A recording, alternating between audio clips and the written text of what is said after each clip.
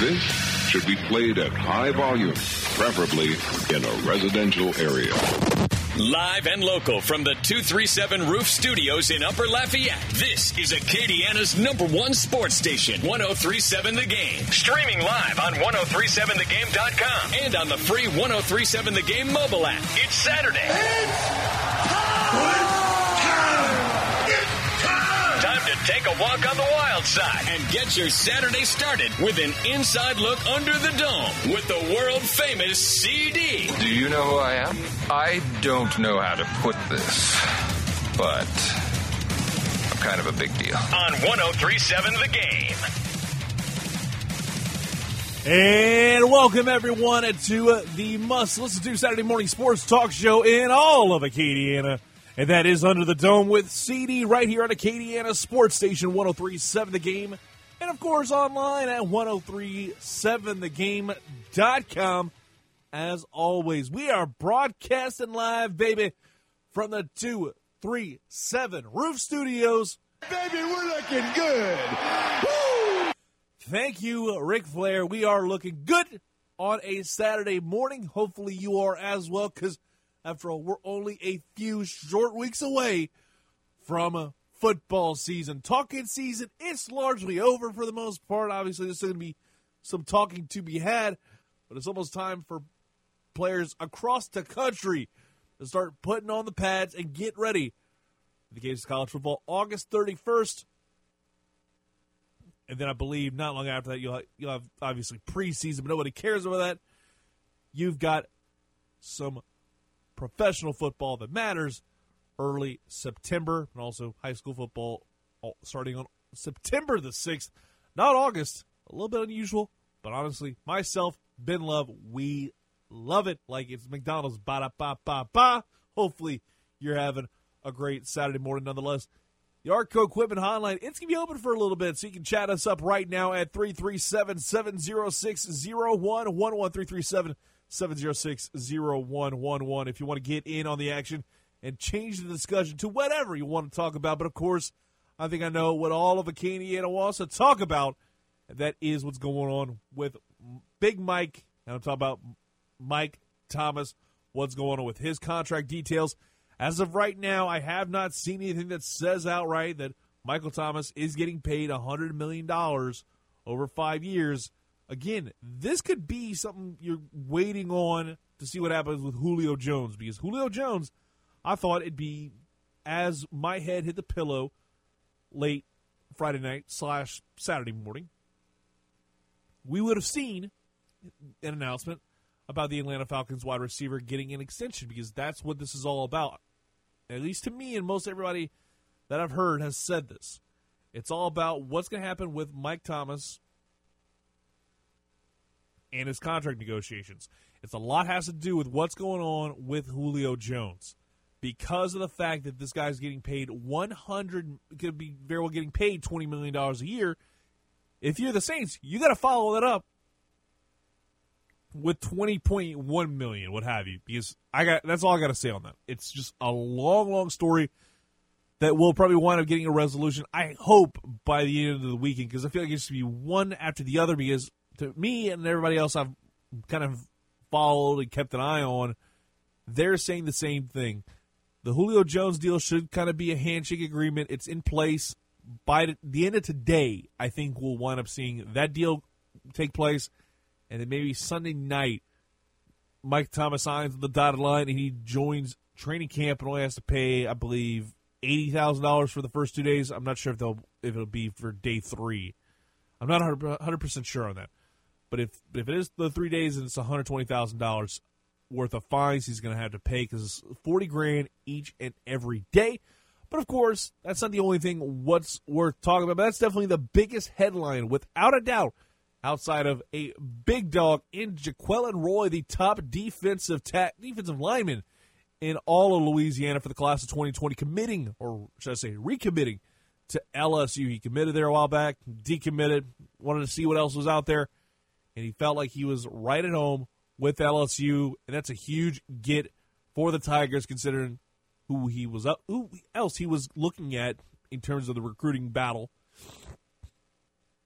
And that was obviously Alabama and Texas A&M, two of the biggest rivals from that aspect in the recruiting game, especially now that Jimbo Fisher is at the helm of Texas A&M. But hey, like I said, call me up. Let me know what you want to talk about. But before we do any of that, we got to get things going. We delayed it a little bit too long, but guess what? It is the weekend, everybody, and it's time to find out what's on tap this weekend. Finally, the weekend. Man, I thought it would never get here. The weekend is finally upon us. Oh, hell yeah! Pull up a bar stool and let's get you informed about what's on tap right now. Talking season, it is officially over, and it's time for the pads to be put on. And that means we're that much closer to a brand new NFL season. Yes, you heard me right. Training camp is underway across the country, and I'm absolutely loving it. Of course, it's not what everyone is wanting to talk about. What's going on in actual training camp, like Eric McCoy, Nick Eason, that battle. It's everything about the holdouts. That's one of the big things coming out of day number one. Of course, I want to get to Ezekiel Elliott. I talked about Michael Thomas a little bit, large because I think that's definitely the biggest headline of them all. But I'm going to dive more into Zeke Elliott and Melvin Gordon. But first, I want to stick with Zeke because I think he's more of an interesting case study. And I'll tell you why. You look at the history of Jerry Jones and how he has run the Dallas Cowboys over the years. If you don't play nice with him, you could be getting run. Ask Jimmy Johnson about that. About how, because basically Jerry Jones put it best on. I got to give credit to SB Nation for bringing this up. They did a cool video breaking down the collapse of the Cowboys franchise with Jerry Jones hiring Jimmy Johnson and then later on firing him because he feels like any coach could do what he did. Any player could do what Zeke Elliott did in the mind of Jarrett. And I think Jarrett is a guy that definitely has a little bit of that mentality. And I wouldn't be surprised if that doesn't do any favors with some of the off-the-field transgressions that we've seen with Zeke Elliott in the past. That is going to wind up looming large in contract negotiations because do you want a guy who doesn't necessarily have his act 100% together? Or do you want a guy that's going to be reliable both on the field and off the field? That's one of the biggest things as a fan and as a person who wants to see people succeed and do the right thing. This is the way that it needs to be handled. And again, Jones, the biggest question is if Jones is as egotistical as a Vince McMahon type as he's made out to be in the media and many others have portrayed to be. It's something you need to monitor over the next couple weeks. But moving over, we got to hear from the architect of America's team talking about his star running back not showing up to camp. And here he is talking about that. We have officially reported, and so he's a non-report officially, and all of the mechanisms that are in place with your collective bargaining agreements, structurally under the contract, everything is in place and addressed if you're not where you're contracted to be. So he's late. Mechanism, that's a weird statement there, Jarrah, but honestly I have to agree with it. It's just factual at this point whenever you look at what's going on with the Ezekiel Elliott situation. Of course, another big one, Melvin Gordon, the Los Angeles Chargers running back, he's holding out, but I feel like that one's going to be a lot more long-term. The expectations are, the reports coming out saying that much of the same. You're going to wind up having this go on for into the regular season, and that could wind up hurting the Los Angeles Chargers. So anybody who's about to draft fantasy teams, I'd recommend not getting Melvin Gordon. You save that for the waiver wire because you don't know if he's going to show up to start the regular season or not. I'd bet against it. Then again, I'm a guy that would love to pick up Melvin Gordon any given time, and picking him off the waiver wire wouldn't be half bad. But, of course, the biggest thing in this area, this neck of the woods, is the New Orleans Saints. And they actually wound up starting training camp yesterday without Michael Thomas, who didn't report on Thursday. Again, it's all about the $100 million man. Can he get that money? The Saints reportedly have offered him in the range of $18 to $19 million. Something just to kind of look at. And that's going to be something that's going to be hopefully clearing up as the day progresses. Because, again, it's all about, to me, what's going on with your boy Julio Jones in Atlanta, what happens with him. But, of course, here's Drew Brees, the man who throws these incredible passes to Mike Thomas with incredible accuracy, mind you. And I'm talking about Mike Thomas holding out. I worked with him this summer, but haven't spoken with him in the last few days. Contract is part of this game, our contract negotiations, and so we'll let this play out, but confident that there'll be an agreement reached at some point, and when there does, then he'll be back, and we'll be ready to roll. It's going to be fun to see what goes down for the New Orleans Saints in training camp with Mike Thomas. Hopefully by the end of the weekend, that's where I'm at. Hopefully by the end of this weekend, we find out who's on top and who's going to wind up doing the big things. And, of course, when you look at this, it's more the fact that you need to pay this man his money. And I think also you want to treat him right and making sure he's the highest paid wide receiver and not Julio Jones. So I feel like they're waiting for that, and then that'll be the next shoe to drop.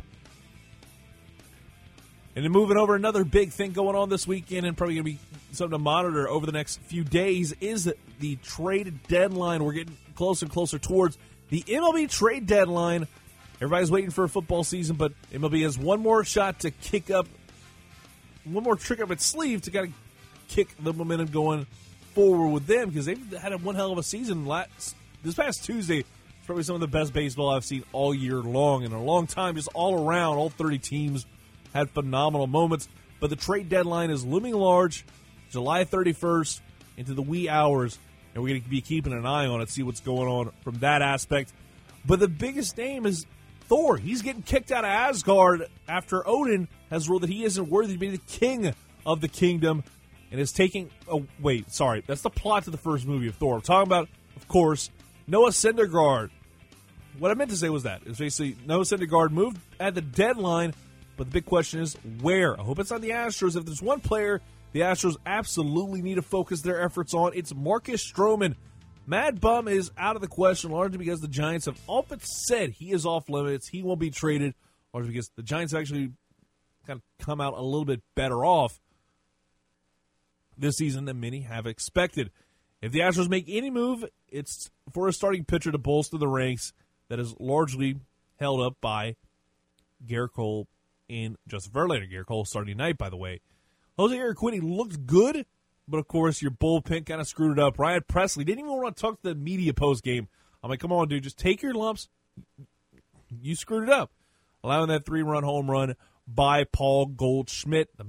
By the way, Paul Goldschmidt is the absolute man. It's just amazing to see what he's been able to do so quickly and really showing himself off in that aspect. Been a key cog in the St. Louis Cardinals' performances as of late. But, of course, this is the big thing they need to do. The trade market has been relatively quiet, but there needs to be a distinct focus towards getting a guy like a Noah Syndergaard in the not-too-distant future. That's the big thing. Hopefully that happens. If not, it is what it is. And finally, one of the other big things going on this weekend is UFC 240. It's not necessarily as big as International Fight Week. It's not as big as UFC 241, but it's still a solid enough card to garner some interest, especially with the top two matches on the card. And that is, you've got the main event, obviously Max Holloway, Frankie Edgar, the main event, a title fight, definitely something just to kind of whet the appetite. That's going to be a really good quality fight. I can't wait to see that later on tonight. But, of course, the second biggest fight is Chris Cyborg taking on Felicia Spencer. Second biggest fight, largely because Cyborg is looking to bounce back from her first ever loss by knockout and second ever loss, period. It's amazing to think that Chris Cyborg has only suffered 2 losses in her UFC career. Sure, there's a no contest sprinkled in there, but we don't talk about that because that was actually originally a win. But the fact that Chris Cyborg only has 2 losses on her career, not getting any younger, she needs to win this one to stay relevant in the women's featherweight rankings to try and get a rematch for the women's featherweight title. Outside of that, the card, again, does not have as much kick to it as you would like, and compared to what we're going to get in a few weeks' time with DC and Stipe Miocic and what's going to go on in that fight, I cannot. That's going to be just an awesome card all the way around. I was looking at DC Miocic 2, the main event, UFC 241. We'll have some details about that a little bit later. It's a nice appetizer, though, for those who aren't necessarily as big into the fight game as me or my guy Blaine Henry or a lot of other people. But UFC 240, it's something you can kind of just whet your appetite with if you love the fight game and you enjoy a lot of it. But, of course, we got a lot of other things to talk about, especially when it comes to training camp. LSU training camp is about to get started next Thursday when they report on August the 1st. And we're going to have Brooks Cabina on of The Advocate to talk about, give us a preview of what's going on, what's going to happen with LSU training camp, key position battles to keep an eye on, and a whole lot more. 11:15, we're going to have on a new guest to my program, who definitely joins a lot of the other programs when needed. And this one is absolutely needed. It is a Billy Embody Go 24/7 Sports. We're going to talk with him about Jaquelin Roy committing to LSU, talking about that being the biggest headline of the day. I definitely have to agree with that statement. What was it like being there? How big of a commitment is this? What's next for LSU? Who's the next one to drop? Because this is definitely probably one of the last big ones. This is number 23, if I'm not mistaken, for LSU commits, and we're almost in August, and we're already at 23. I believe it's 26 the max. It could be wrong, but I know I'll ask our guy Billy Embody about that and a whole lot more. Heck, it is a lot of fun to kind of kick the conversation his way. And then at 11:30, you know what time it is. It is time to bring on our guy, Ross Jackson, All Saints Get Considered Locked On Saints podcast, Saints Training Camp, Mike Thomas, Ziggy Hood. What's this guy like? The center battle, how is that going so far? A lot of interesting things to talk about and a whole lot more.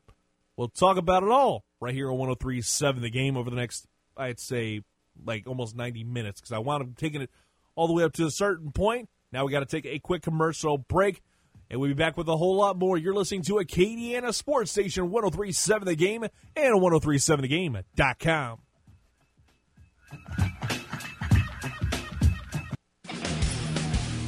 Under the Dome with CD is a show for all the degenerates out there. You make your rules, and we will break them. Let's get back to the famous CD who will break it all down for us. Yeah. On 103.7 The Game.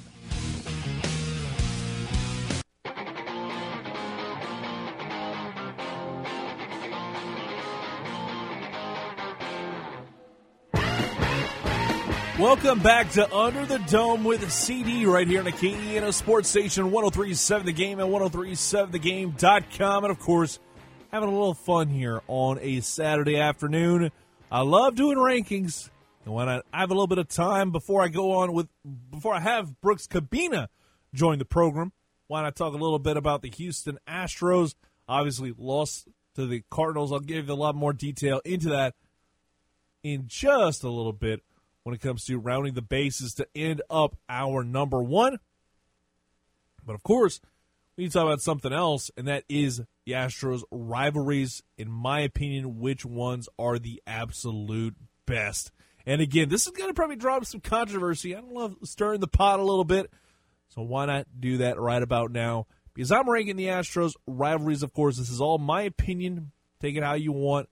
And, of course, this is coming from a younger guy who doesn't necessarily have as much of a history of the game as opposed to some other people, but I am a man that loves to just analyze these kind of things. I love doing this stuff, so why not dive into it and start things off? I think top of the list, without a shadow of a doubt, it has to be.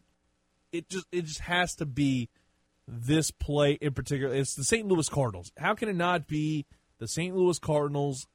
It's just an easy target, and how can it not be whenever this happened in the NLCS Game 5. 0-1 to Pujols. In the air, left field, and Pujols has given St. Louis the lead. A dramatic, towering 3-run home run.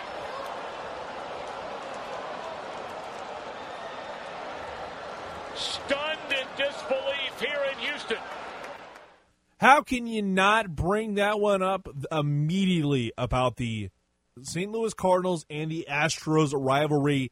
It is still one of the rivalries that I'm just outright bitter about. I will probably never get over that.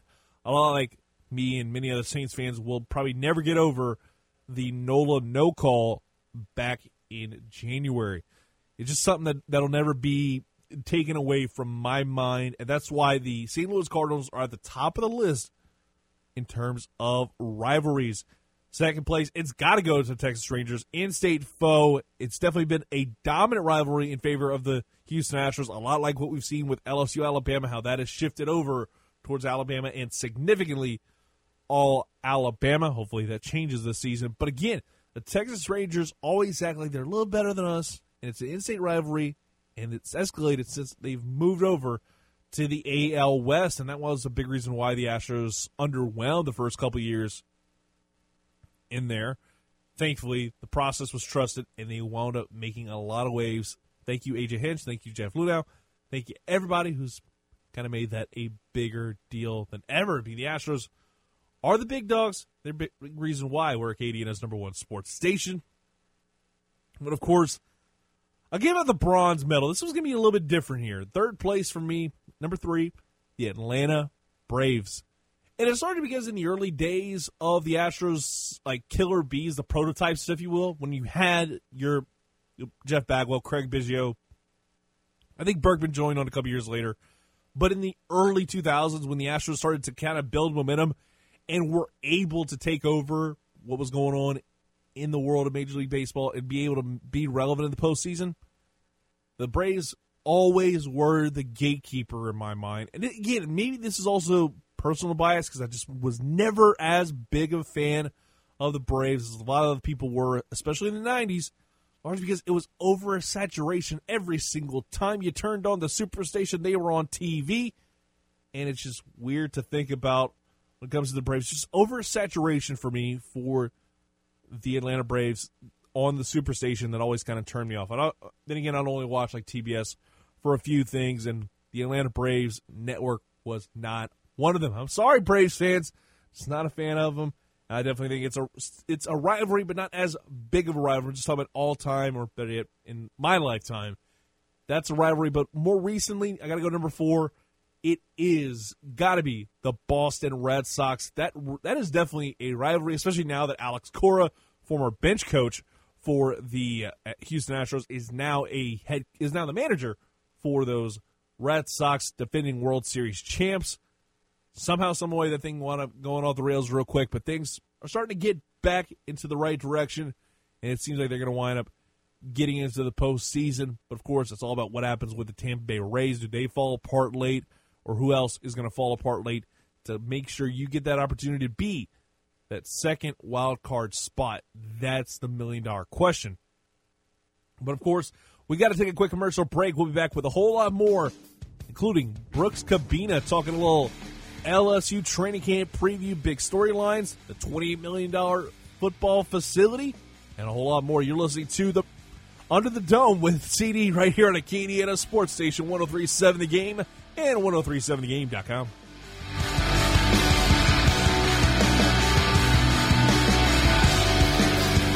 Who blasted 3 home.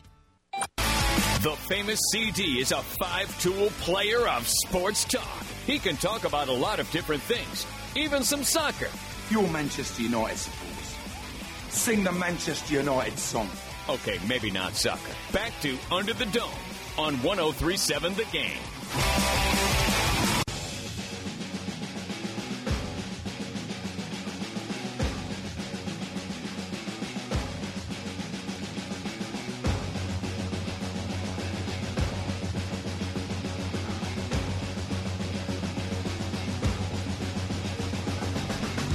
Welcome back to Under the Dome with CD right here on Acadiana Sports Station 103.7 The Game and 103.7thegame.com. And LSU training camp is going to be getting jump-started on August the 1st. Yes, Jeremy, right. We're getting that much closer to the start of the 2019 season when they take on the Georgia Southern Eagles. That's going to be on August 31st. Of course, everybody's going to talk about the Week 2 matchup with LSU taking on Texas. Give you some cool details about that in just a little bit.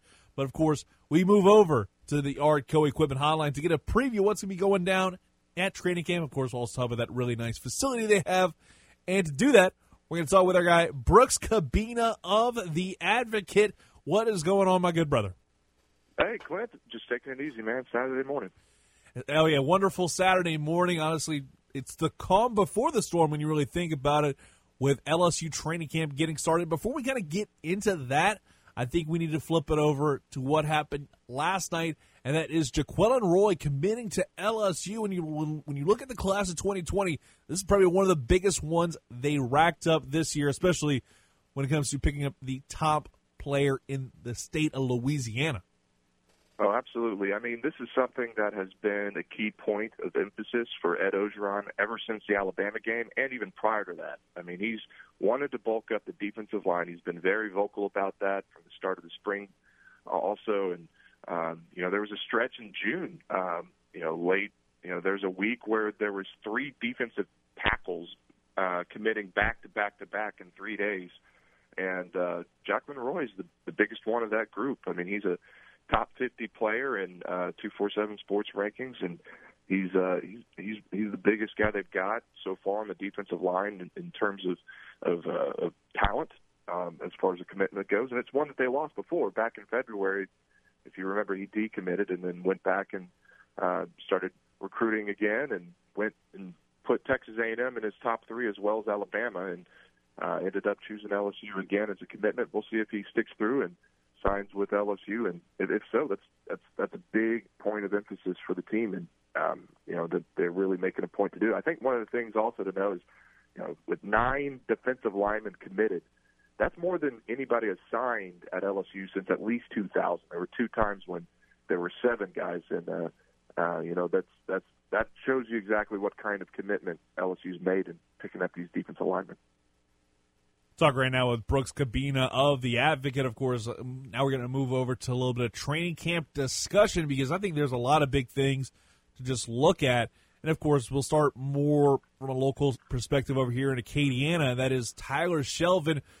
Myself and Ben Love, we talked about a lot how important this training camp is for Tyler Shelvin. Are you in agreement with that? And what are your expectations for Shelvin? Can he be able to step his game up to be more of a consistent player on the defensive line? So Orgeron was high on Shelvin at the end of the spring, and if you remember, he was neck and neck for the starting job with a true freshman, Siaki Apuaika, who played really well in the spring game, and he had 2 sacks and 3 tackles for loss in that. But Orgeron said behind the scenes and practices and the scrimmage they had, Shelvin was also performing. So that's one of the biggest things going into this camp is Shelvin going to get pushed by this true freshman? And they like the competition. And they seem to believe that nose tackle is going to get improved just because of that going into this season. And, Shelvin's a guy that has played a little bit last year, and he's starting to get more mature in his knowledge of the game, but also his physicality. I mean, he's a guy that they've wanted to slim down from the beginning, and he's a big dude who can take up a lot of space, and it seems like he's getting on track nutrition wise and ready and physically ready for what they've got prepared for him going into the spring. So into the preseason here, and that's one of the biggest keys to the defense right now is how will that nose tackle be used. And Aranda wants to create one-on-ones by shifting around some of the schematics.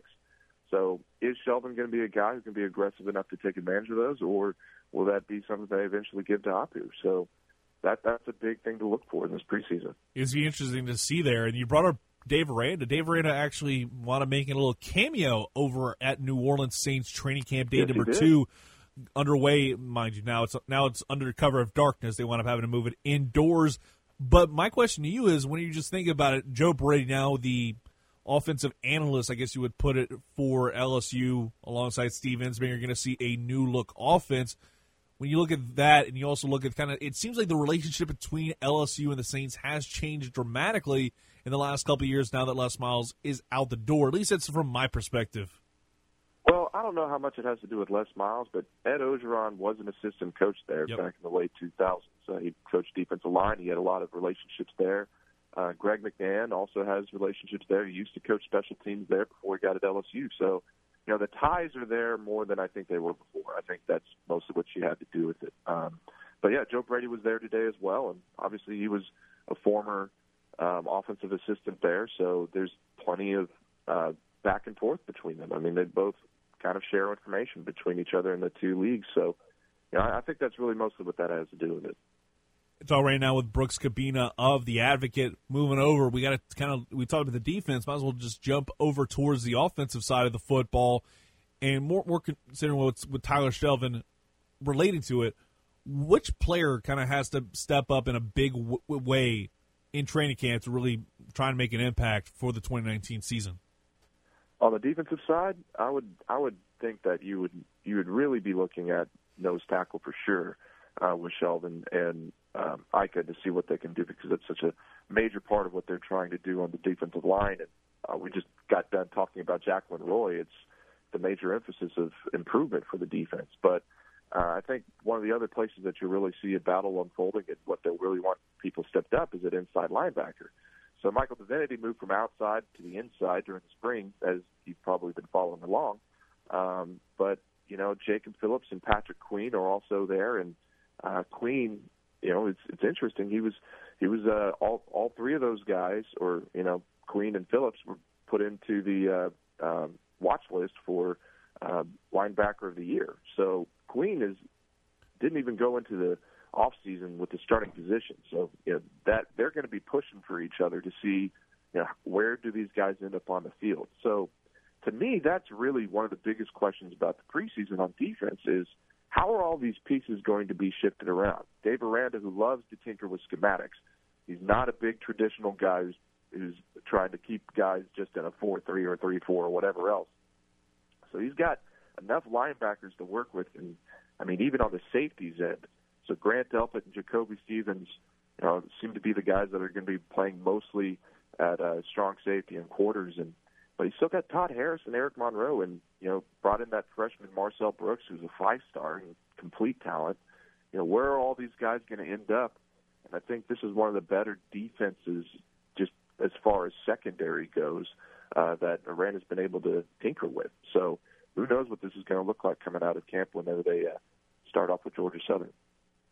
Talk right now with Brooks Cabina of The Advocate, and flipping over to the offensive side of the football, who do you think needs to step up the most from that aspect? So we've talked a lot, you and I, about offensive line, and it's still an issue. Right tackle has not yet been won. Austin Deculus, who moved from guard to right tackle because of injuries last year, was starting there during the spring, but he was getting pushed by Badara Traore, the JUCO transfer last year, who didn't really transition into the big part of the game. He's still battling Deculus, and if those two don't take a major hold on right tackle, it's going to be interesting what LSU is going to have to do. I mean, they may even be forced to play Anthony Bradford, the Michigan signee, as a true freshman, and he just joined the team in June. So, you know, that right tackle spot needs to get locked down for LSU, but also left guard. You know, Garrett Brumfield went on to the NFL, and, you know, there's still a spot there that's left. And Chasen Hines, who played behind him and had some starts there last season, he missed all of the spring with an off-season surgery. So what's a left guard going to look like? You know, Ed Ogeron said that, you know, he likes Hines at that position, even though Adrian McGee, who flipped to left guard during the spring, played most of the spring.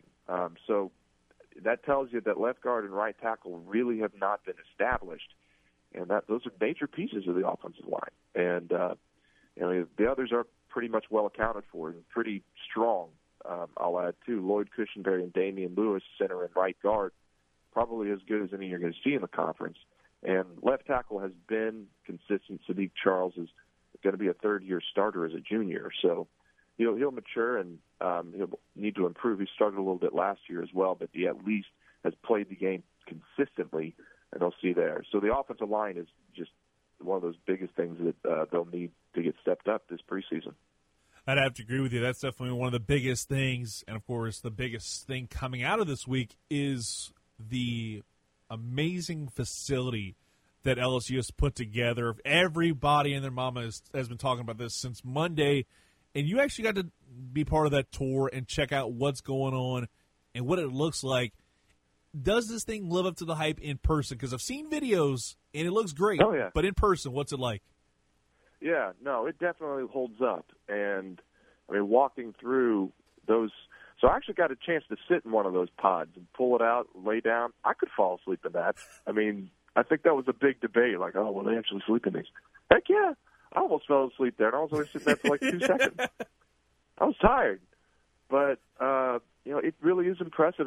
But the other part of it is that you could tell that it was practical. I mean, so walking in from where the players come in from practice, one of the questions I had, well, won't the locker room get stinky? I mean, you bring in a bunch of, pads and cleats and whatnot, and there's this room called the mud room where they come in and they'll just hand and stack up all their shoulder pads and everything before they even get to what I guess is now called the pod room instead of a locker room. And, that's where they, take their showers and get prepared and get a chance to sleep. I think the most impressive thing out of the entire facility was something called the walk-through room. It's right at the front, and I can just see Dave Aranda, a guy who's known for his tinkering and teaching, utilizing this space a lot. It's 50 feet wide, 12 feet tall, and it's a big projector on a wall that basically shows what's a lot like Madden. I've got a story on it back in the Advocate archives if y'all want to take a look at it, but it's basically showing a simulation of plays that you can, as a coach, program to show anything. And it's life size, and the players stand there and they could walk through anything, right from like watching it on film. They can step there and say, all right, what we just saw, here's what it's like. All right, call the play out. Here, shift over this way. Run out the play as the way that you would need to. And then they can take that and transition that to the practice field, and boom. See, I'm a big TK learner, which means I need to do something in order to learn it, and I think a lot of people are. And that just adds another element to it, and that was one of the most impressive things in this facility. So, yeah, I mean, it held up to all the hype that was on Twitter, and obviously, there's a lot of practical uses for what LSU will use come this season. The way you're wording this is immediately, and this is me just nerding out for a moment, it's making me immediately think of the Danger Room in the X-Men. You know what I'm saying? Just the giant simulation room. Well, it's not, fully interactive. Oh, I mean, obviously. It's on a wall. But still, just, it is one of those things where you geek out as well. Like, I'm a big tech guy, too. I've written some stories just based on those kind of things because LSU tends to be pretty progressive in those kind of areas. But, it was pretty sick looking at it. All right, man, that was some awesome stuff. Can't thank you enough for coming on, my man. We'll talk to you down the road because next thing you know, football season will be officially in full effect. Talking season largely now over. All right, that was a Brooks Cabina. You can follow him on Twitter at @BCabina. I'd recommend you follow him if you love LSU. This dude knows what he's doing in his second year. Absolutely loved having him on. Right as he joined the beat for LSU football after Deli left, but he's definitely filled that void and then some. But again, just the fact we're talking about LSU and X-Men, it's an interesting crossover. Maybe not ambitious, but it's an interesting one and nonetheless worth talking about. We're going to go ahead and take a quick commercial break. We'll be back with a whole lot more right after this on Acadiana's #1 sports station, 103.7 The Game and 103.7thegame.com. It's time, and it is time to talk some baseball. We're rounding the bases next. Allowing this 3-run home run to go by him. Breaking ball, and that's hit a mile high and deep to left center. Springer is back at the wall. He leaps, and it's gone. A 3-run home run for Paul Goldschmidt. Homers for the 5th consecutive game, and the Cardinals take the lead. They're up 5-3.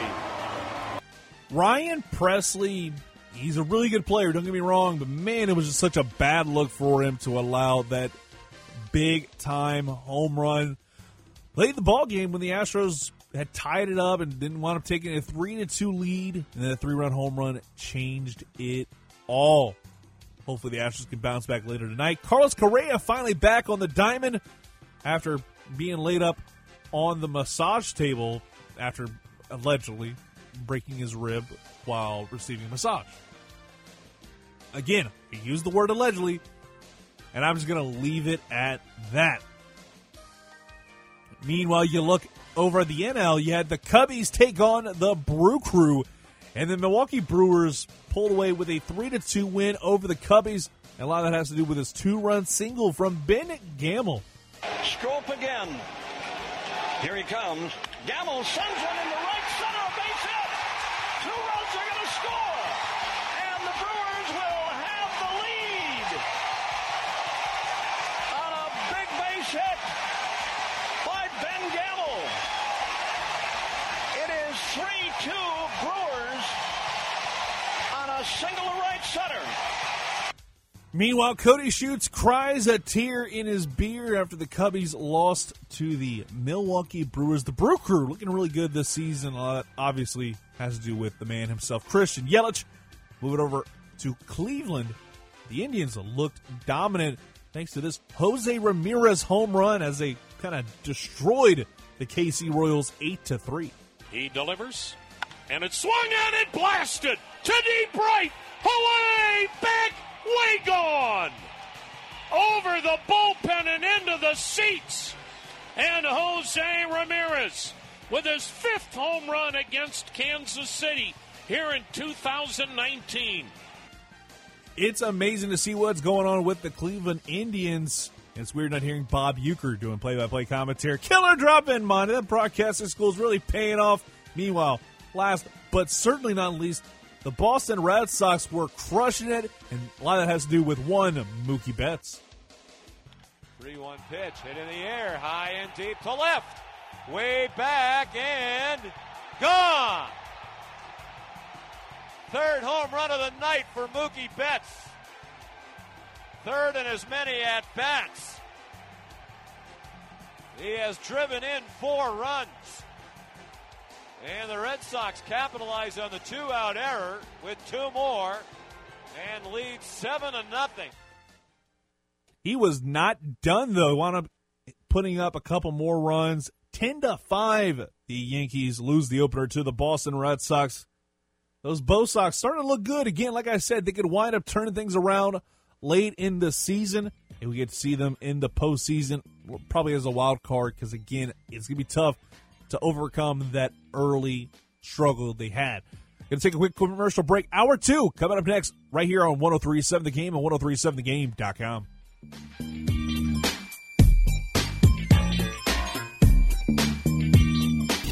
This is Acadiana Sports Station. 103.7 The Game and 103.7thegame.com. Connect on Facebook or follow on Twitter at 103.7 The Game. This should be played at high volume, preferably in a residential area. Live and local from the 237 Roof Studios in Upper Lafayette, this is Acadiana's #1 sports station, 103.7 The Game. Streaming live on 103.7thegame.com and on the free 103.7 The Game mobile app. It's Saturday. Time to take a walk on the wild side and get your Saturday started with an inside look under the dome with the world-famous CD. Do you know who I am? I don't know how to put this, but I'm kind of a big deal. On 103.7 The Game. Hour number 2 of 2 is now underway right here on Acadiana Sports Station, 103.7 The Game and 103.7thegame.com. Live, as always, we're inside of the 237 Roof Studios. Baby, we're looking good. Woo! Absolutely love it. Because guess what? It is time to kind of talk about some other different things. Of course, the big topics that you can get in on or anything else you want to get in on is obviously the Mike Thomas situation.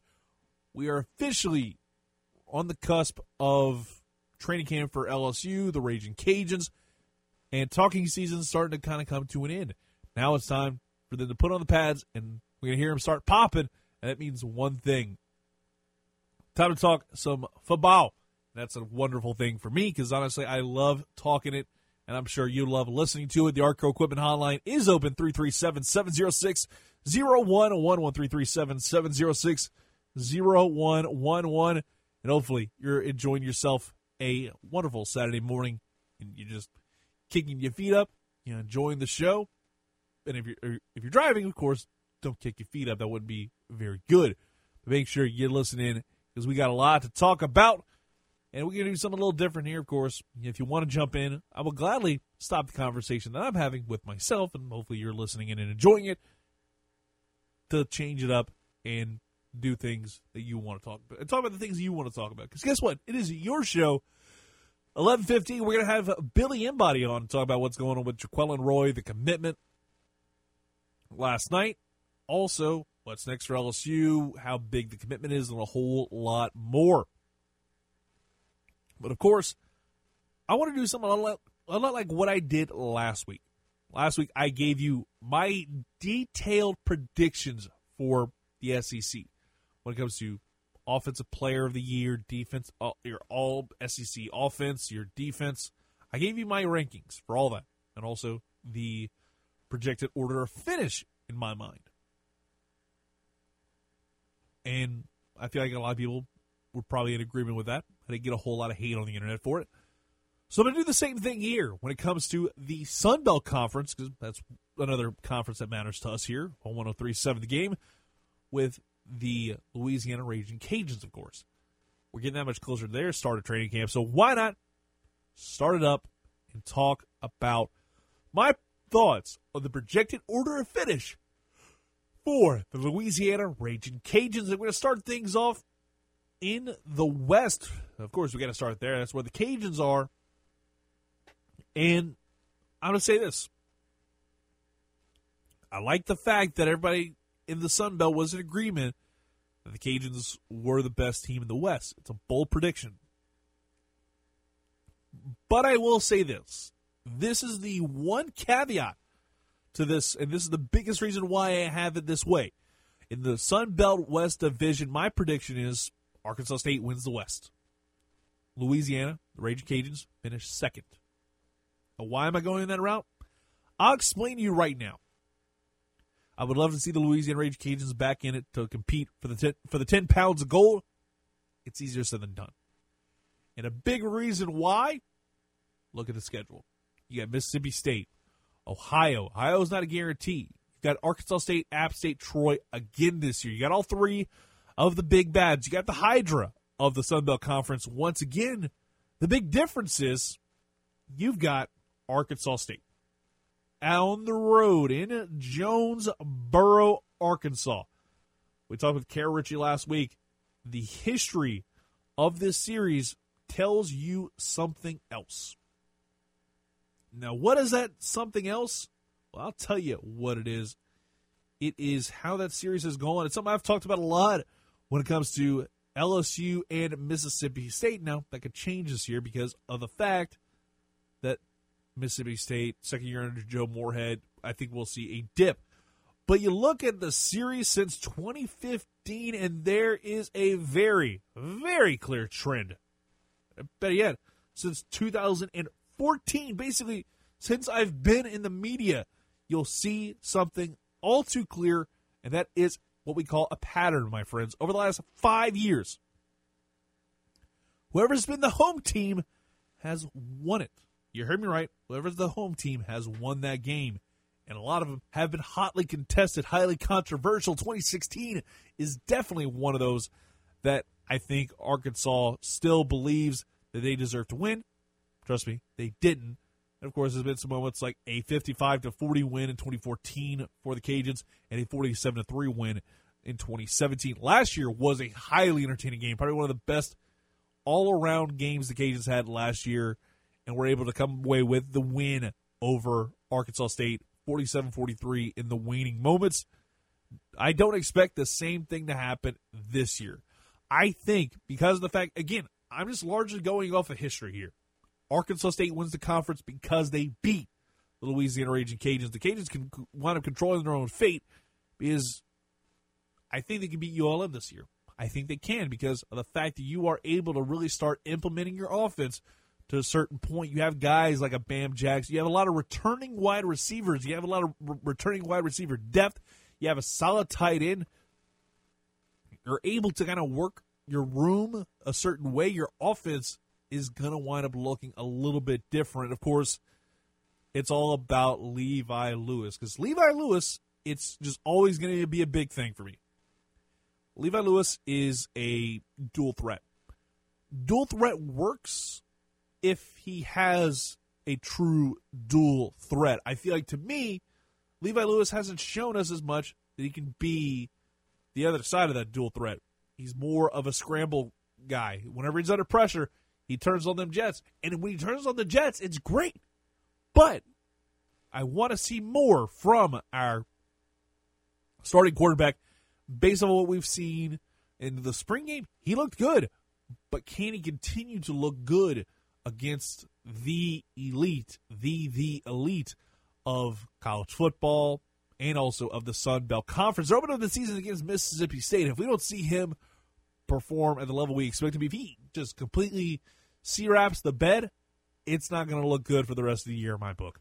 But, again, I got the Louisiana Raging Cajuns finishing second. That might be a little homerism, but I think that's the way it goes. Third place, I got to go with the Warhawks, the UL Monroe. I feel like that's the way this is going to wind up going. Largely because UL Monroe, they're going to dip a little bit in my mind. Will they be Sailor Dwellers? No, they're in the middle of the pack in my book. They're number 3. They're the bronze medal of the West Division, which is getting a little bit better. Finishing 4th, I got to go South Alabama. South Alabama has been a consistently inconsistent team, but I think they're going to start making strides towards success. And that's going to be kind of them taking the baby steps, because you got to run before you got to crawl before you walk, and walk before you can run. And then and this is that step. They're going to take that next step towards being relevant again and being consistently consistent instead of consistently inconsistent. And the final one, dead last, what do you think? Who would have thought? Guess who won the pony? The Texas State Bobcats. They're at the bottom of my rankings in my mind. They will continue to be unless they prove me otherwise. Texas State, you are the very, very bottom of my rankings for a very obvious reason, because, well, Bobcats, you suck. The East Division is probably one of the more interesting ones. And I'm going to upset the apple cart here and say the Troy Trojans. Chip Lindsey turns this program into a well-oiled machine on both sides of the football.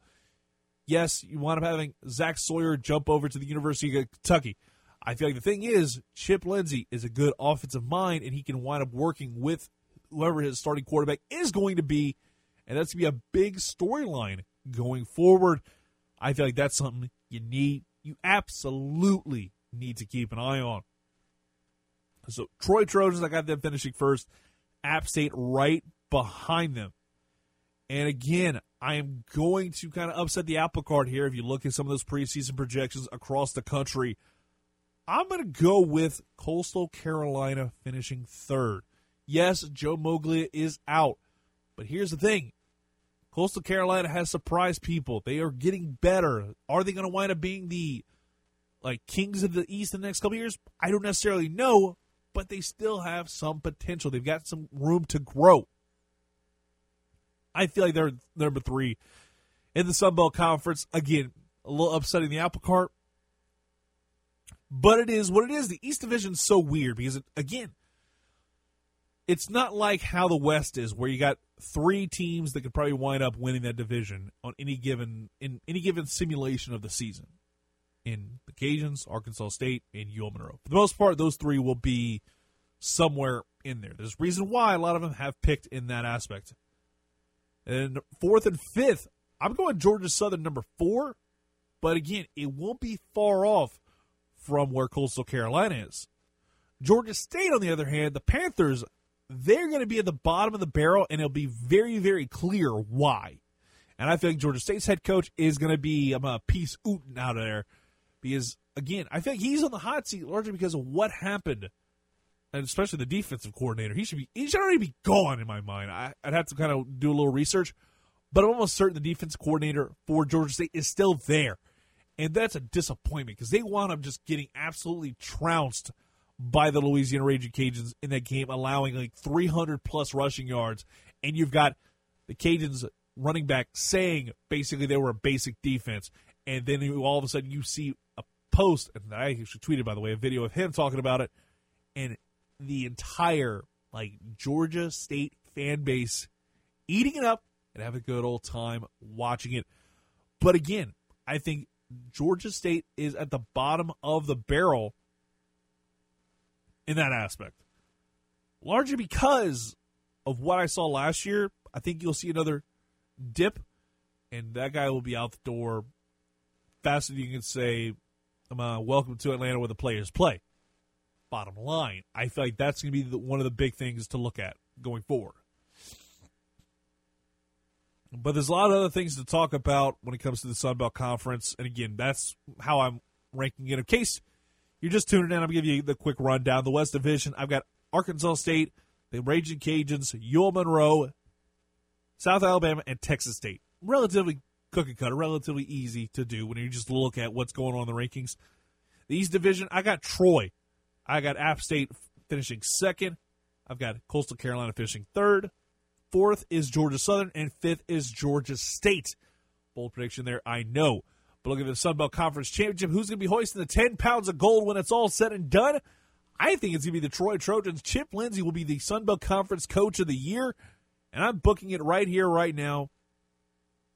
Troy wins, and they win by double digits because that offense is going to really start clicking at that point in time. Hopefully I'm right about that. I've definitely been wrong about a lot of things, but definitely this one is going to be interesting. A 10-point win for the Troy Trojans in Troy, Alabama, by the way, because they'll be having home field advantage. Definitely something that I'm looking forward to. And, of course, I'm also looking forward to our next segment. We're going to take a quick commercial break, and we'll be back with Billy Embody. Hear me right, Billy Embody, Go 24/7 Sports. We're going to talk to him about Jaquelin Roy committing to the LSU Tigers. You're listening to Acadiana's #1 sports station, 103.7 The Game and 103.7thegame.com. Let's keep it locked right here.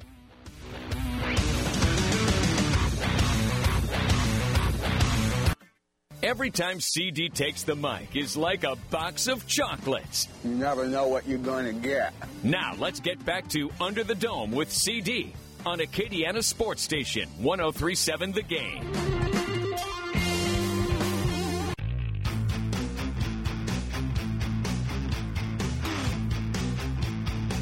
But, it's been a tough decision, a long ride, and I'm ready to get the process over with.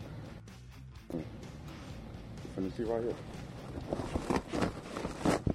I'll be committed to LSU.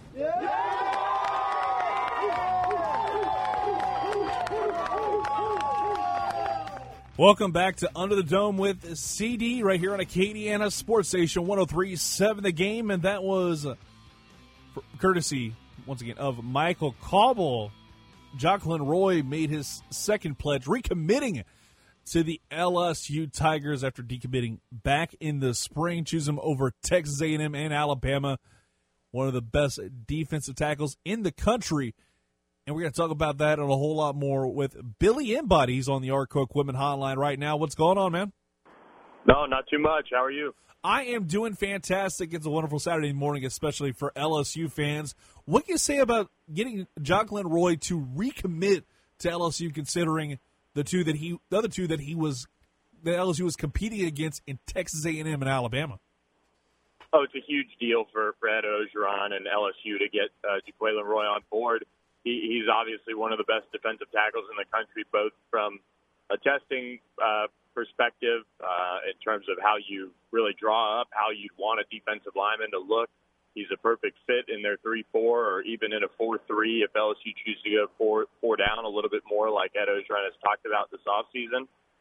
To beat out Alabama and Texas A&M, two programs that, from both perspectives had recruiters that were tied into the state of Louisiana, and Bradley Dale Pivito on Texas A&M's end, and then Pete Golding from Alabama's end.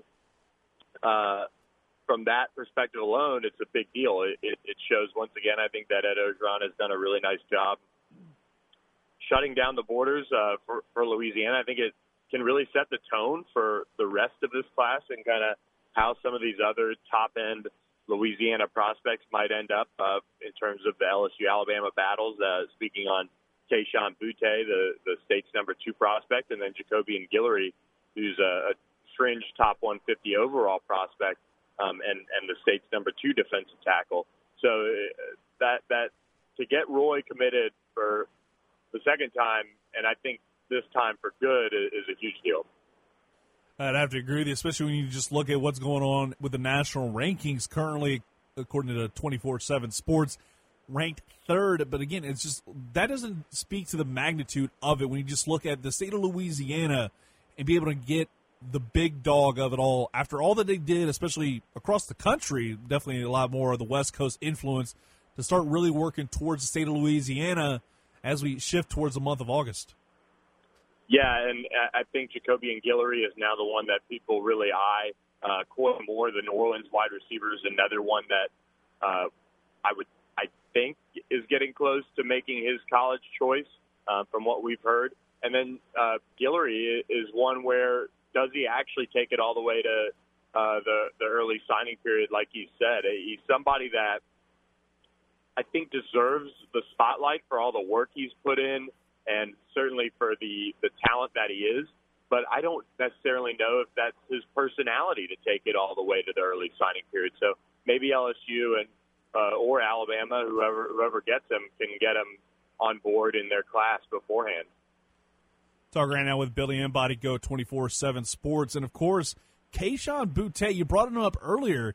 He's having a visit on the Alabama campus right now. As we speak, should LSU Tiger fans be concerned about that, or is it just him wanting to just visit other campuses? Look, I think anytime you see a prospect making other visits, especially within the SEC, there's certainly concern. Alabama's done a really good job prioritizing Boutte since they saw him in the spring and offered him. I think there's concern. From what I've heard, and look, Corey Raymond did a really good job recruiting Kayshon Boutte and getting him on board. He comes from a very pro-LSU area, I would say, in the state, and a lot of signs point to him sticking. It's going to be a long way to go until that signing period and things like that. We'll have to watch more so the visits in the fall if he gets on campus to Alabama for a game or what have you. But I think right now LSU sits in a good spot, but he's probably the one that I think is going to be the biggest battle down the stretch in terms of in-state prospects for them. Exactly. I'd have to agree with you from that perspective. It's just going to be interesting to see what happens over the next couple of weeks with him and probably a couple of months when you just think about it with the early signing period looming large. But just looking at what's next for LSU, who do you think – you brought up one name in particular, but what are the names you think could wind up committing to LSU in the not-too-distant future? I think Coy Moore is the one that we're watching. He's the wide receiver out of New Orleans. He had a really strong spring and summer. He impressed the coaching staff when he camped for him in June and worked out privately with them. So I think Coy's the one to watch as of right now. I think Marco Domio, he's a defensive back out of the junior college ranks. It's kind of been rumored for a long, long time to be, at least silently committed to LSU. So will he go public before his final season in the junior college ranks will be something to watch, I think. Those are really the two that stand out to me right now as far as I think are closer to committing than not. Talking right now with Billy Embody of Go 24/7 Sports. And this is just something I've thought about over the last several days, just like a lot of people in the Acadiana area have thought about, and that is the new facility at LSU. And when you look at that and compare it to all the others around the SEC, this is definitely a big recruiting tool. What have you heard from some of the commits and some of the targets about this new facility, and if they've checked it out yet, and what are their thoughts on it? Yeah, Roy told us last night after his commitment that it was just unbelievable what he was able to see on his. He actually was by LSU on Thursday afternoon for an unofficial visit. If there was kind of any doubt going into Friday if he was going to commit, he was on campus and he was just incredibly impressed. I spoke with a four-star quarterback, Demetrius Davis, who's a state champion out of Houston North Shore, where Calebon Chasson and Eric Monroe went. And he was very impressed. He was on campus on Thursday with another one of his, with two of his teammates and five-star running back Zach Evans and top 100 athlete Chadrick Banks. He just said it was unbelievable. I mean, he can see kind of the both sides of it, right? So it's pretty, it's beautiful and all those things. But he even talked about the locker room and how important it is to have those little sleeping pods or what have you, where players can kind of take a nap in between fall camp practices and just kind of hang out as well. Billy, thanks so much for coming on, my man, on a Saturday afternoon. And hopefully you have a great rest of your weekend, brother. You too. Have a good one. All right, that was Billy Embody. You can follow him on Twitter at Billy Embody. Talking a little LSU Cruton. Make sure you follow the good brother on there, and also check out all the great stuff they have going on at Go 24/7 alongside Shay Dixon and Sonny Ship. They know how to do it, and they are just phenomenal at their job. But we're going to go ahead and take a quick commercial break. When we come back, we'll talk some New Orleans Saints football training camp. Wrapped up day 2 in the books. We'll hear from Ross Jackson, who's going to talk about a lot of different things. We'll get to him next on Acadiana Sports Station 103.7 The Game and 103.7thegame.com. Looking to get in shape? How about a workout based on science with proven results? Orange Theory Fitness Lafayette. More life. Orange Theory is for everyone. We use real-time tracking during each workout and individual attention from professional trainers, so it's easy to stay motivated and track your progress. So get that heart rate up and boost your metabolism with convenient day and evening classes 7 days a week. Ambassador Caffrey at Collie Saloon next to Field & Stream. OrangeTheory.com. More life. Most sports radio shows go up to 10 on the amp, but Under the Dome with CD goes one higher. Why don't you just make 10 louder and make 10 be the top number and make that a little louder? These go to 11. Now, back to the show that brings the heat on Acadiana Sports Station, 103.7 The Game.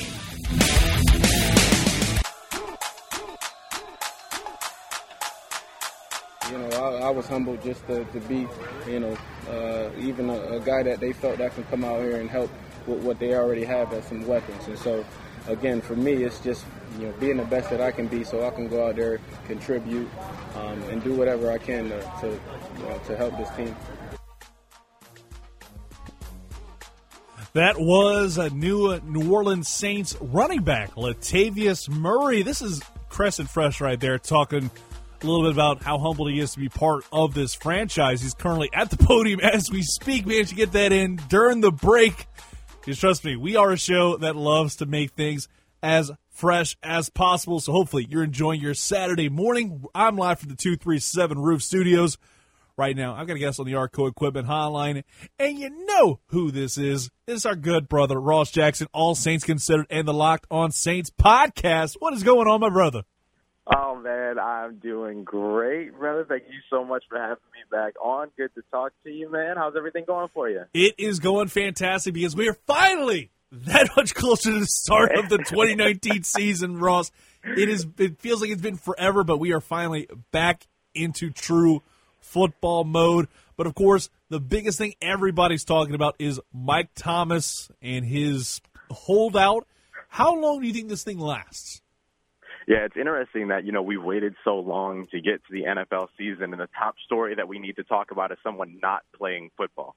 It's kind of one of those things to where you can't really predict a timetable for it necessarily, but I expect that this is going to be taken care of sooner rather than later. If you look at the transparency that Coach Payton has had around this entire sort of scenario or this entire event, it's the same type of transparency that he came to the podium with when he actually let everybody know that he was confident that they were working on a Mike Thomas deal in the first place. And then the next day after he mentioned that at his presser, then the Diana Rossini report dropped that they were indeed working on that deal. So, you look at Sean Payton going out there being very optimistic, very transparent, very, with a lot of candor, and just talking about the situation and saying he's optimistic that it's going to get done, it's going to get taken care of. Same thing with Mickey Loomis, the GM and EVP. I mean, he's been doing the same thing, talking about it very transparently, very confident about it. So, no hard feelings between the club and the player. They're just trying to get this deal, which is going to be a historic deal. At least, you can imagine it's going to be, if not, then at least around $20 million per year. He'll be the highest paid wide receiver in NFL history and first one at that number if they get up to 20. So, I don't blame him, man. Take your time. And if I'm Michael Thomas, I'm at home wrapped up in bubble wrap. I put the child protections back in the light sockets and everything. Like, I'm just making sure nothing happens to me this week. Exactly. I mean, the only thing that's going to happen to him is his bank account's going to get a little bit lighter, at least temporarily, because he's going to have to pay out those fines. $40,000 each day he is not reported to camp. Now, does that start from Wednesday Thursday when they reported to camp, or does it start on Friday? It's a weird situation because there are ways through the CBA that he might actually not be fined. It kind of comes down to conversations with him, the club, and his agent, the club, and the NFL. But technically, they could start those fines as early as the reporting day. Okay, I guess I just wasn't 100% sure on that aspect. But, of course, now we got to kind of talk about it whenever we're just thinking of Michael Thomas. How much of this has to do with the Julio Jones deal? Is it just you're waiting for that shoe to drop, and then the next day you'll see Thomas get signed? I think it has a little bit more to do with language in the contract, guarantees, structure. We know that Mickey Loomis can be a little shifty with his contracts. I mean, you can look at somebody like Nick Easton, who's on a $22.5 million contract, but only $4 million of it is guaranteed. So you can see those kinds of, and of course they would never do anything like that to Michael Thomas, but just in terms of how that all pays out, because one of the things that Mickey Loomis did say is that they're interested in finding a deal that works for the team, Michael Thomas included. So something that works for Michael Thomas, but also works for the Saints in the organization, because, they've got another bunch of re-signs and signings and extensions that are going to come up with Alvin Kamara and eventually Marshawn Lattimore and Ryan Ramczyk after their fifth-year option. Sheldon Rankins is going to be up for one. And so there's a lot of these sort of coming down the pipeline that they need to be prepared for. So I think it has a lot more to do with structure than it has to do with anything else. I think that the Saints, for them, the best interest is to get this done as soon as possible. That way, when the Julio Jones extension comes through, when the Amari Cooper extension comes through, or whatever happens with Tyreek Hill somehow or another, that those things don't affect the negotiations and end up forcing one side into doing something that it doesn't want to do. I'm talking right now with Ross Jackson, All Saints Considered, and the Locked On Saints podcast. And, of course, now we're going to talk what really matters to us, and that is what's going on in the world of the New Orleans Saints and what's going on at training camp day 2 in the books. Currently, Jared Cook at the podium. Can't necessarily pull the rabbit out of my hat again and get that sound instantaneously for you, but it's a little easier said than done whenever you're just one person running the entire darn thing. That being said, though, Ross, first 2 days of camp, who has surprised you the most in your mind? Oh, who has surprised me the most? Yeah. I'm going to give a little shout-out to Emmanuel Butler right now, undrafted free agent wide receiver out of northern Arizona. The undrafted free agent wide receiver hype went heavily to Lil Jordan Humphrey at the beginning of OTAs and going into the off-season workout programs. But it's really been Emmanuel Butler that's really stood out there. And there was a little bit of a scare with him for a second to where he was on that active NFI list, but then he passed his physical the next day, and then he was back with the club. And so he's been out there making some really great plays. He's been 2 days in a row you've seen his name mentioned. Another one that I'll throw in there from that wide receiver core, too, is Cyril Grayson. He ended up, or Cyril Grayson. He's somebody that, they've run on an end around twice. They're really working with him there. He got some looks in off-season workouts in the return game, and he also caught a deep post today from Drew Brees. Yes, I said a deep ball from Drew Brees. You heard me correctly. Everything is fine. So those are two guys so far to me that have stood out as pleasant surprises, because that wide receiver battle is going to be pretty deep throughout this offseason. I think we probably said the same thing when it comes to him throwing the deep ball. I think we said the same thing about Cam Newton, him throwing the deep ball out in practice. Everything's okay for now. Right. Yes, exactly. You just kind of wait. It's a wait and see type of situation when you just look at what's going on with the New Orleans Saints training camp underway. And, of course, we wound up having our first interception, if I'm not mistaken, of training camp. Give us a little deets about the who and how important that was.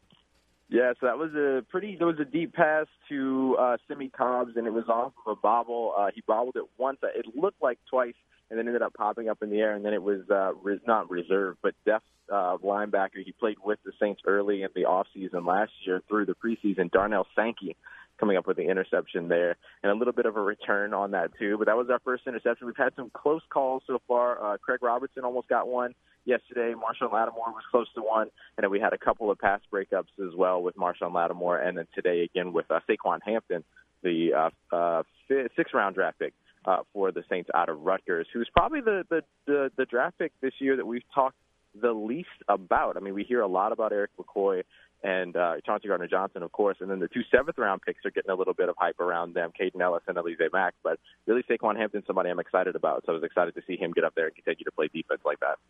Yeah, I mean, with the last name like Hampton, and you've got guys like Alize Mack and Eric McCoy and all the hype surrounding these guys, it feels like Hampton, I have to agree with you, was a little bit undervalued. Talking right now with Ross Jackson, All Saints Considered, and the Locked On Saints podcast. And, of course, we got to talk. You brought up the wide receivers earlier. You brought up one of those young guns. And, Drew Brees talked about that yesterday, the fact that, it's such a blessing in disguise to have, like, Michael Thomas not there. It's weird to say that. But the fact you're able to give some of these young guys an opportunity to get some reps and get some is if, like, you see a Michael Thomas or another player get injured and you put this guy into the fire with no real practice reps, this helps them out a lot more. Yeah, and I would actually, I've been saying this for the past week or so that I would actually be pretty surprised that, when the dust does settle with this Michael Thomas extension, how much do we actually see him in training camp? I mean, obviously he's going to want the work, of course, and especially if he misses, 4 or 5 practices or so. But I'm curious to see how much we actually see him. I mean, when you take a look at the running back snaps right now, you've heavily seen Devine Ezigbo, undrafted free agent out of Nebraska, and Latavius Murray, who we were talking about earlier. You heard his sound clip at the beginning of the segment here. We've seen the two of them way more than we've really seen much from Alvin Kamara. And so I think that could sort of be the same type of signal with Michael Thomas, especially when you have 11 other guys fighting for spots, or I guess you could really say 9 other guys fighting for spots under the top 3. It's actually kind of nice to be able to see those guys get that work and then get the opportunity to go out there and sort of establish themselves and get a rhythm with Drew Brees just in case something like you just said happens and one of those guys gets thrust into action a little bit sooner than expected. Exactly. Talk right now with Ross Jackson, All Saints Considered, and the Locked On Saints podcast. And any other observations from the first 2 days of training camp? Of course, part of that was closed off under the cover of darkness. What can you say about the first couple days of training camp? Big observations. Yeah, so I think, we mentioned Alize Mack here a second ago. Today he made a couple of nice catches once the practice was closed down and moved inside, closed off to the public. Made a couple of nice catches off of some Taysom Hill passes, which aren't always the easiest. And so that really speaks highly to what Alize Mack is doing so far and fitting in. And then on the flip side of that, you would imagine that he's a little bit in that battle for the tight end 3 spot behind Jared Cook and Josh Hill. So he would be in that battle along with Dan Arnold, who dropped apparently a well-placed pass by Teddy Bridgewater at a later point in practice. So you can already see sort of that battle maybe starting to take shape a little bit. Those are 2 guys that I'm going to be watching pretty closely, along with Garrett Griffin, depending on how many reps he gets.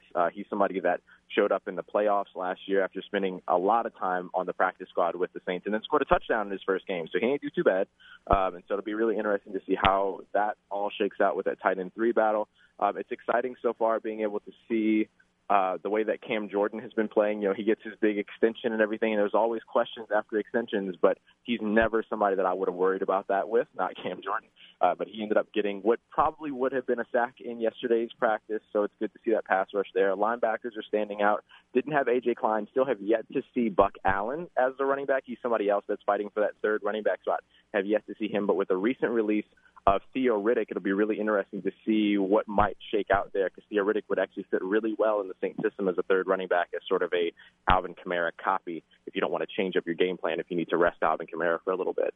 So those are some things that have really stood out to me. It's been a lot of fun to watch so far, man. I'm just glad that it's all back and glad that it's all rolling. Oh, trust me, same here, Ross. And we're going to have a little fun, a little lighter side here with this one, because I'm sure you saw this pop up on the Twitter machine, and that is Jalen Ramsey's entrance to training camp. And it was a thing where he wound up coming out. It makes me wonder, Ross, hypothetically, let's say by middle of next week, let's say Monday or Tuesday of next week, I should say, Michael Thomas signs his $100 million deal. What kind of entrance would Michael Thomas make to training camp? Would he do something over the top like that? I don't know that he would do something necessarily as over the top like that, but let's run with it. Let's yes and this.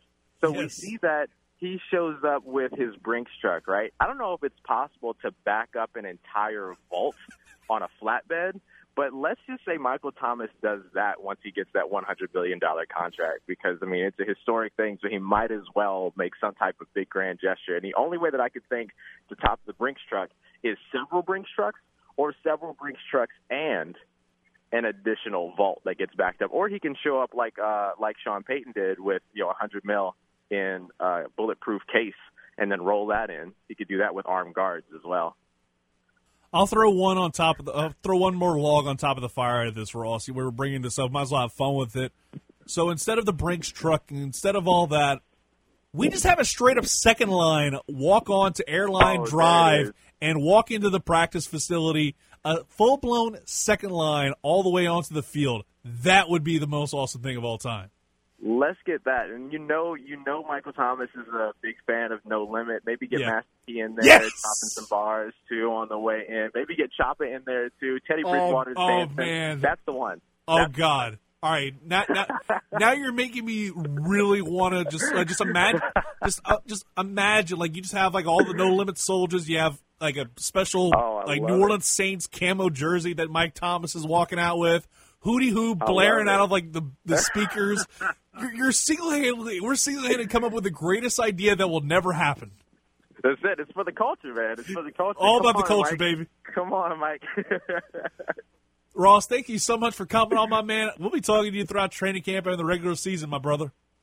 Absolutely, man. Glad that it's all rolling. Glad to be here, man. Thanks for taking the time and having me back. All right, Ross, take it easy. You can follow him on Twitter, Ross Jackson ASC. Make sure you check out the Locked On Saints podcast. My goodness, now, oh, man, I am just thinking all these things now about, like, what happens, like, how do we work this? How do we put this all together to have, like, oh, man, I didn't take a break because my brain is just, like, it's exploding right now with ideas about what Mike Thomas would do when he walks out to the field. Just full-blown second line instead of, like, the Mardi Gras music. You got Hootie Hoo playing, No Limit Soldiers. Oh, man, I need to take a break. This is too good not to pass up. We'll be back after this right here on Acadiana Sports Station, 103.7 The Game and 103.7thegame.com. Show's gone off the rails, but I love it. From the preps, I gave it a 10. A 10. To the pros. Kick ass on one. Ready. And everywhere in between. Let's get back under the dome with the world-famous CD on Acadiana Sports Station, 103.7 The Game.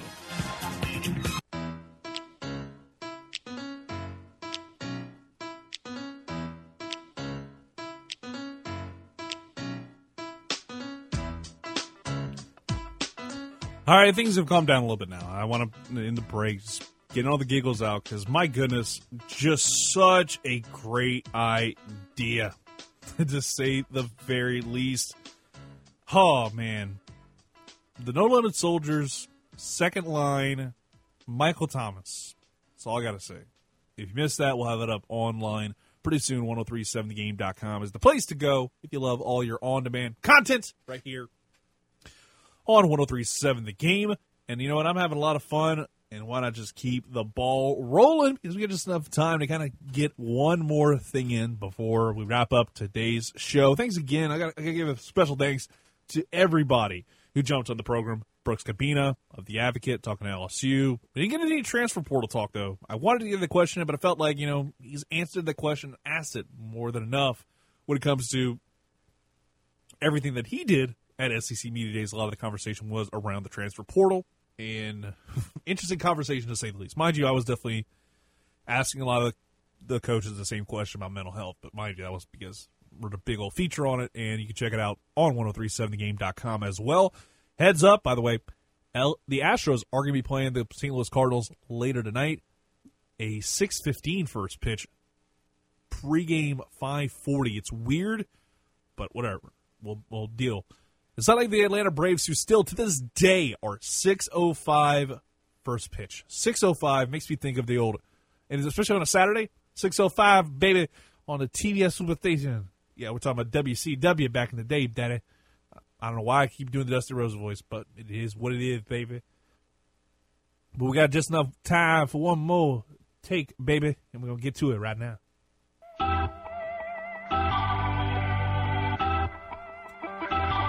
Just before we close up shop here on 103.7 The Game, the famous CD is looking to fire off one more take before dropping the mic. Is it going to be a hot one? Or is it going to be the one that he'd like to take back 6 months down the road? Let's listen in and find out. Yesterday, I opened up my email like I normally do every morning, just to kind of get an idea of what happened while I was sleeping, what was going on in the world of sports, and sometimes find the obscure things and the weirder things in life. And one of those things was an article, interestingly enough, about if bowling can win over the Lebowski generation. I don't know why this is an actual thing the Ringer wrote, but it is. And here's my take.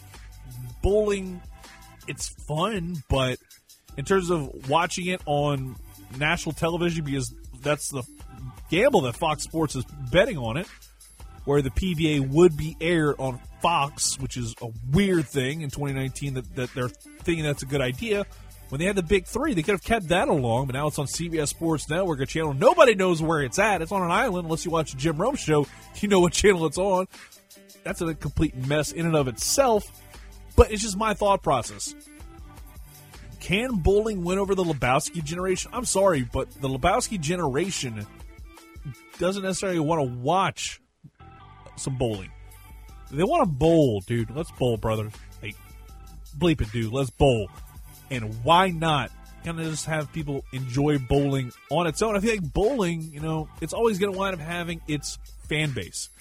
And I'm absolutely loving every single moment of what's going on with the world of bowling, how much it's changed in recent years. I just bit my tongue. Ow. But again, bowling, it's not going to win over the Lebowski generation. I don't know why this is a conversation in 2019. Bowling is bowling. It's not going to be a big dog to get people's attention. I'm sorry, but we have enough to keep our attention.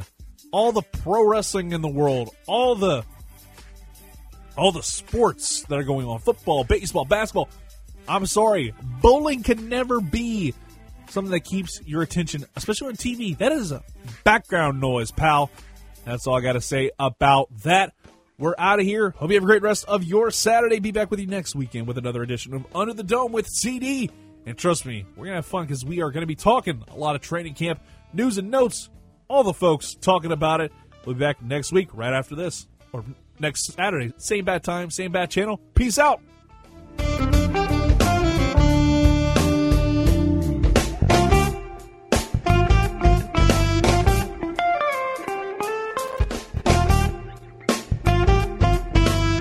Hey, Clavis! Wake up! The show's over. Oh, yeah! Kick it!